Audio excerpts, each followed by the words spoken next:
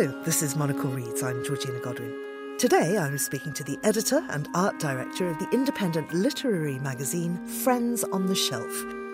Inspired by the belief that we all take pleasure in hearing about each other's lives, the magazine aims to showcase true stories from ordinary voices, and so far they've published nearly 200 stories from over 100 writers.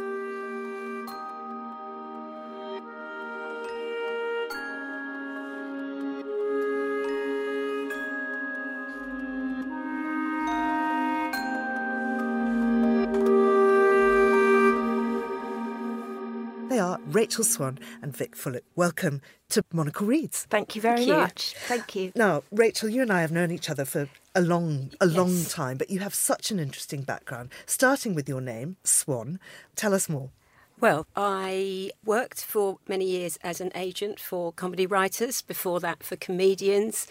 My father was Donald Swan from Flanders and Swan, which is where the Swan name comes from, but I don't normally talk about that particularly. And since I had children, I stopped working full-time and looked after the kids for a while. And then time moved on and I found myself in my 60s, children grown up, and felt like a new challenge. And rather marvellously, Vic, my friend and the art director of Friends on the Shelf now, came to me and said, why don't we do a project together? And I said, oh, yes, and got very excited and started to think about something that would combine our skills. Myself in sort of writing, knowing different people and liking working with new writers. And Vic in her design skills, which she'll talk about. And so we came up with the idea of a magazine. I think Vic was a bit dismayed at first, thinking that's rather a huge project.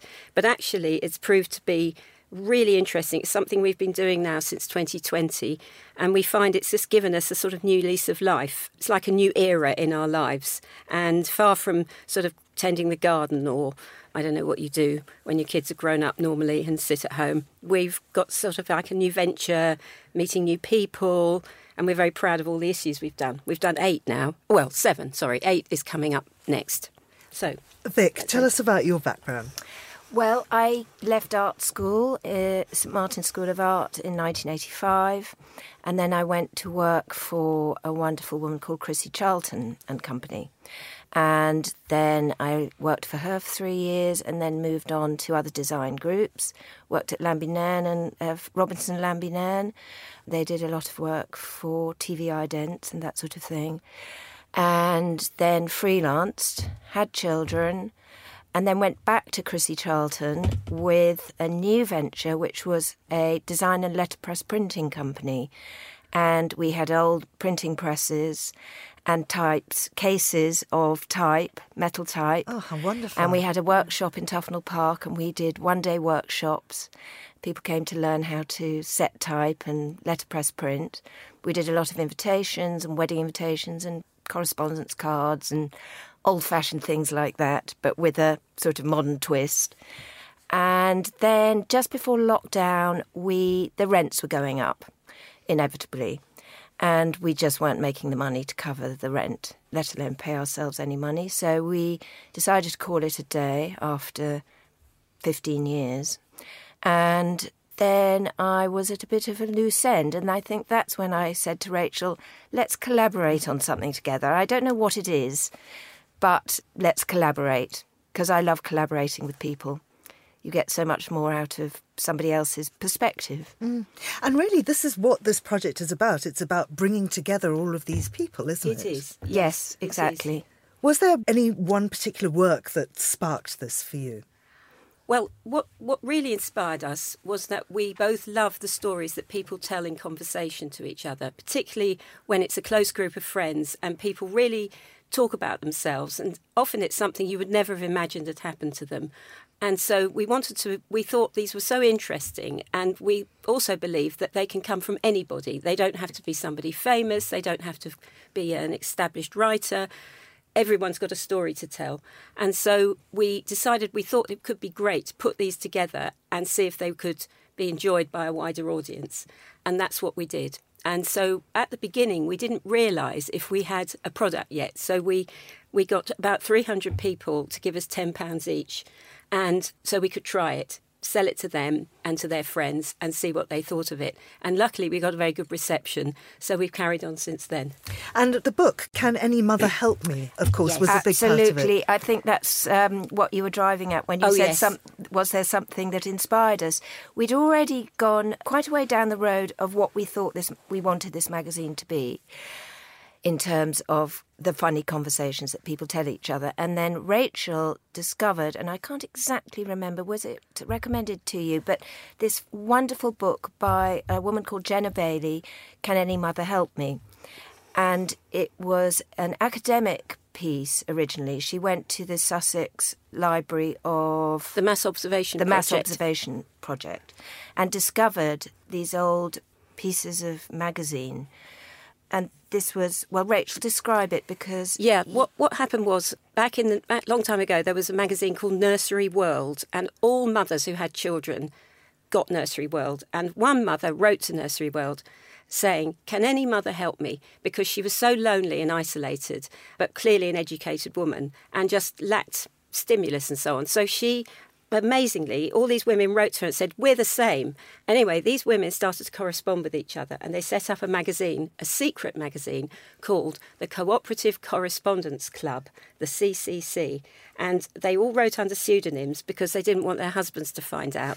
And also, they didn't want people to know who they were. And as a result of that, they wrote so honestly about their lives. It's one of the most moving, interesting, lovely books, because you just get to know these women through their various letters. They've been beautifully compiled, so they make a great read. And they carried on writing to each other for about 40 years. They started before the Second World War. Yes.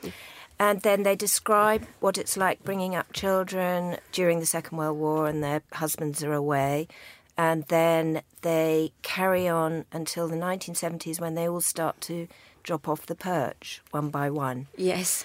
It's amazing. They didn't... I mean, I think they eventually started to meet each other, but mostly they wrote on each other's pieces. They would write, oh, how awful for you, I've done this. So it was very much that they were able to start a community, really, with this magazine. It was a conversation. It was a conversation. Yes. And we were incredibly inspired, and we thought what we loved about it was that it was just such an insight into the times when we read this book. And we thought, imagine if we did that now and we got all these stories and people came across that in a few years' time.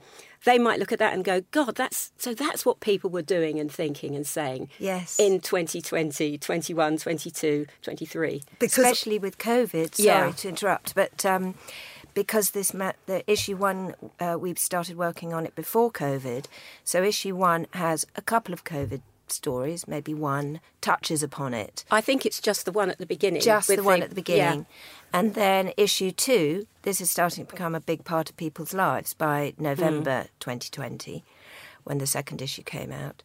And it is a reflection of what's going on at the time and a social history in some ways. So these are all absolutely true stories? Absolutely true stories. Yes. Completely, honestly true stories. From ordinary people. And ordinary people. You call it Friends on the Shelf because they are all your friends? Well, we started off with our friends and acquaintances, and luckily we do know people who have done some writing before. When we say ordinary people, they're just people. You don't have to qualify to be in Friends on the Shelf, except to have a good story. Some of the people are quite well known, so that's just sort of come about, partly because we knew a couple of people already, but partly because as the magazine got read, people would say, oh, I've got a story, and send it in. So that way, the pool of writers has expanded. We once used this metaphor of throwing a stone in a pond and the ripples going out from the stone. And that's how we like to think of the pool of writers expanding. So we've got some people from Australia now. Can't remember quite how they came, but it's all through people knowing other people. So that's how. Now, let's talk about the look of it, because it does look absolutely stunning. And I love the look of it. And particularly, you've just given me an entire set of them. And when you put them all together, the spines, just describe that for us. Well, slightly accidentally. So the spines all have a letter on them, one letter. And we started off with F for Friends on the Shelf. And then I can't exactly remember how we came to O. It might have been a mistake, but having done the O on the second edition, we had to think carefully about what this was going to say. And then we thought that we would do Folk Chat, which crossed 8 issues, Folkchat, because that sort of embodied what this was about in a subtle, under-the-radar kind of a way, that it was folk coming together to chat about things.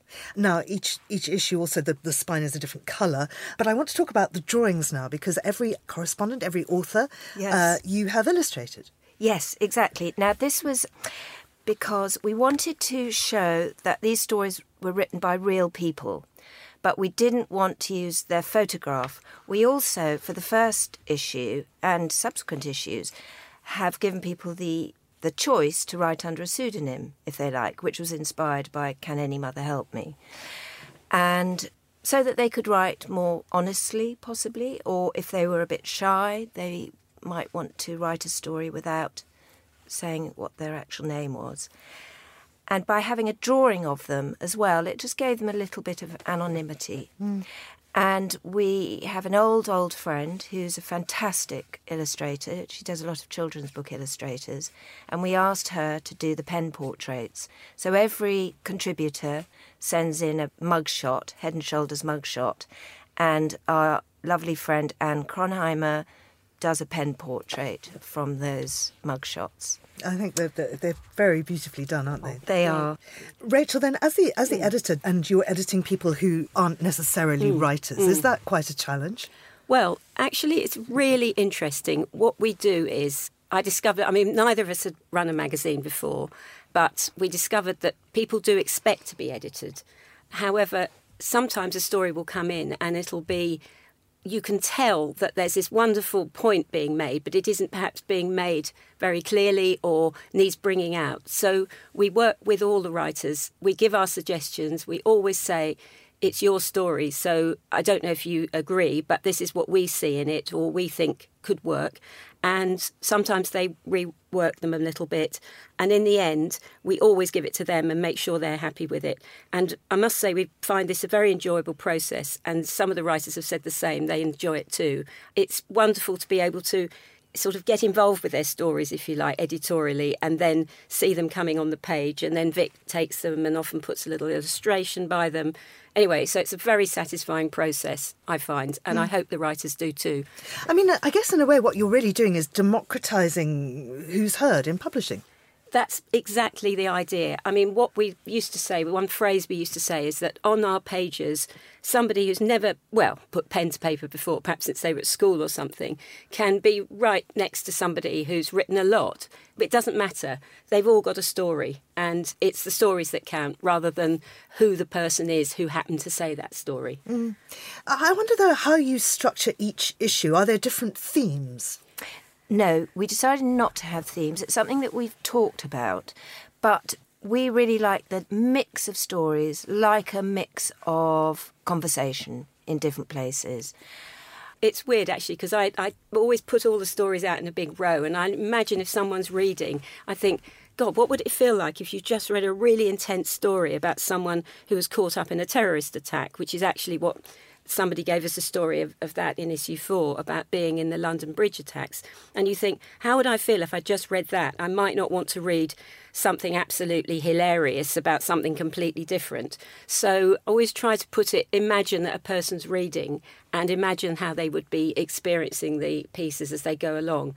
But one of the things that people say they like about Friends on the Shelf is that you don't know what you're going to get next. So you can dip in. So say you might feel like something more light. You can just flick through and go, oh, fancy reading that. That looks like fun.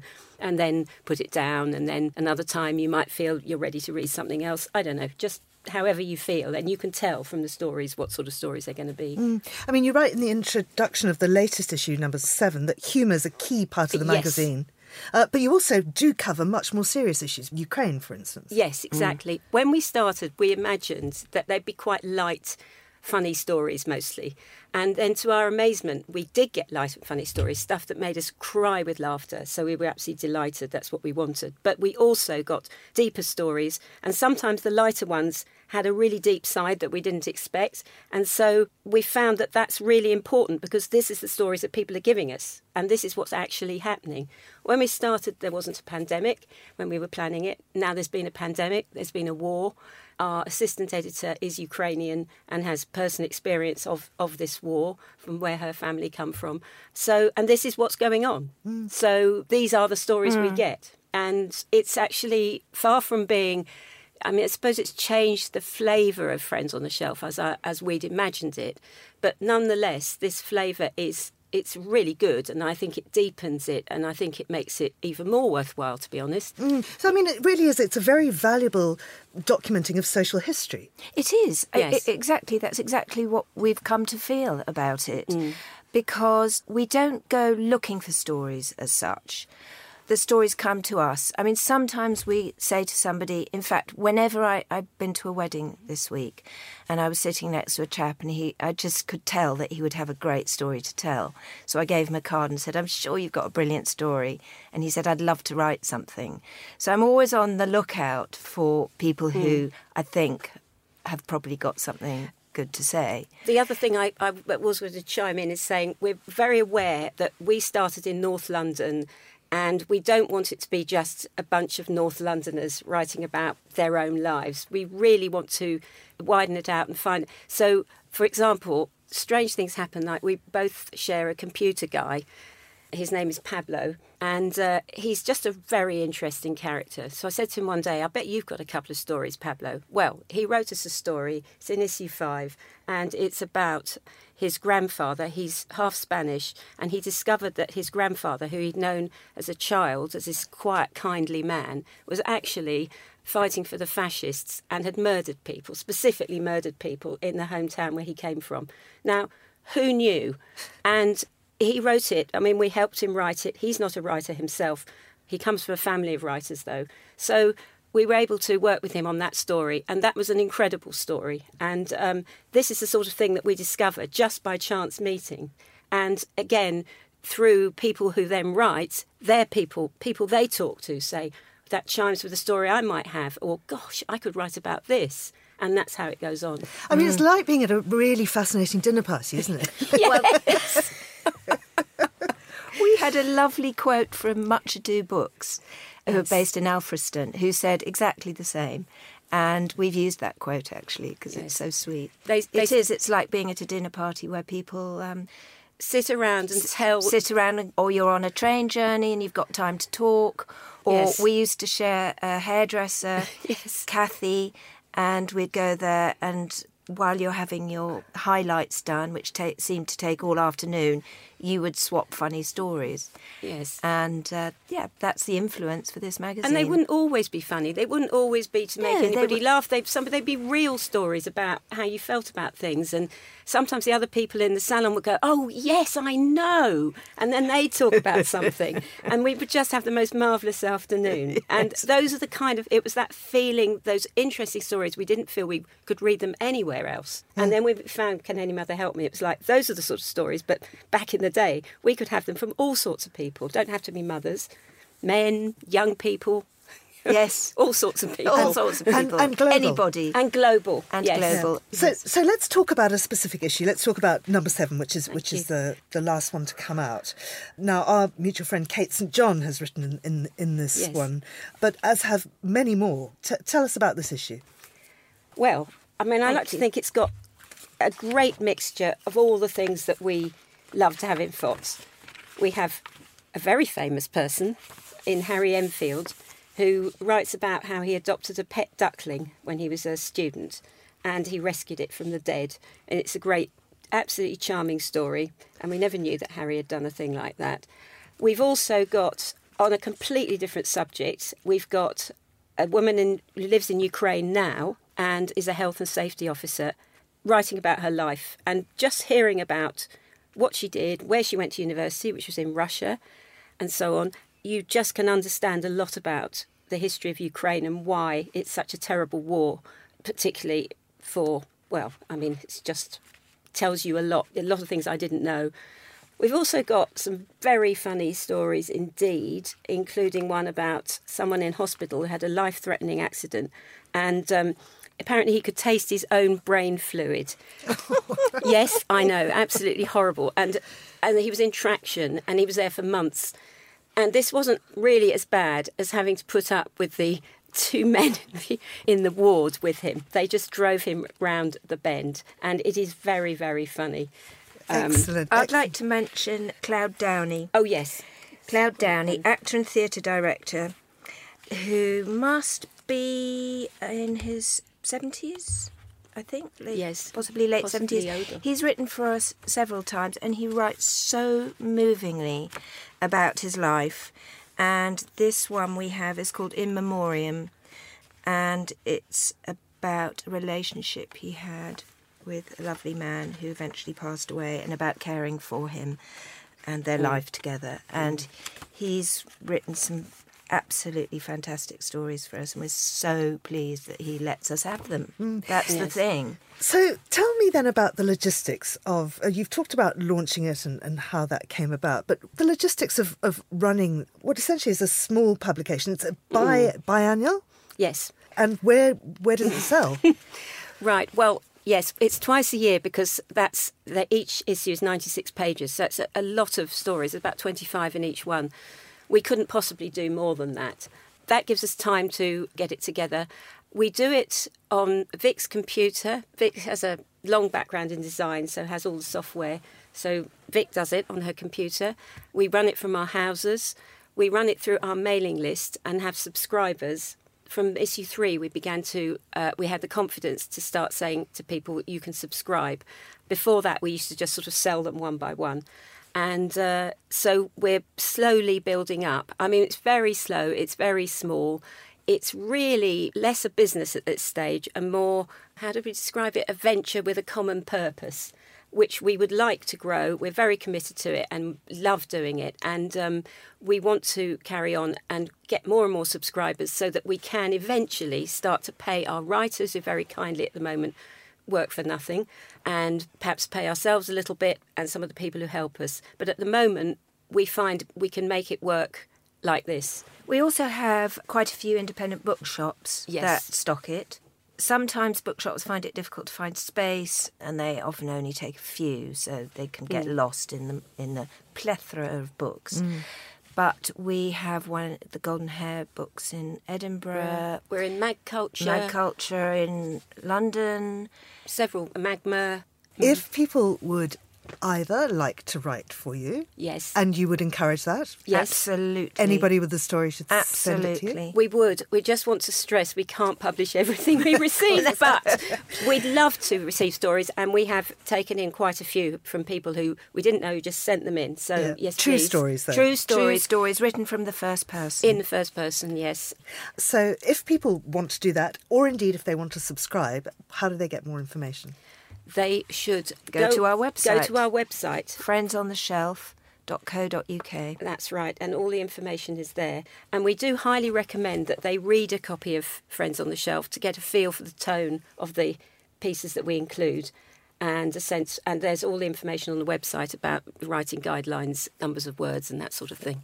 I think you've done a marvellous thing. Thank you so much. Thank you. Thank you. It's such fun to read, and Oh. so very diverse. And I'm Thank you. quite tempted to send you a story myself. Oh, please good, do. Georgina. Please do. Rachel Swan and Vic Fullick of the independent literary magazine Friends on the Shelf, which publishes biannually. Issue number 7 is available now to purchase through their website or at some independent bookshops. Issue 8 will come out in October. You've been listening to Monocle Reads, thanks to our producer, Nora Hull. And you can download this show and previous episodes from our website or from your preferred podcast platform. I'm Georgina Godwin. Thank you for listening.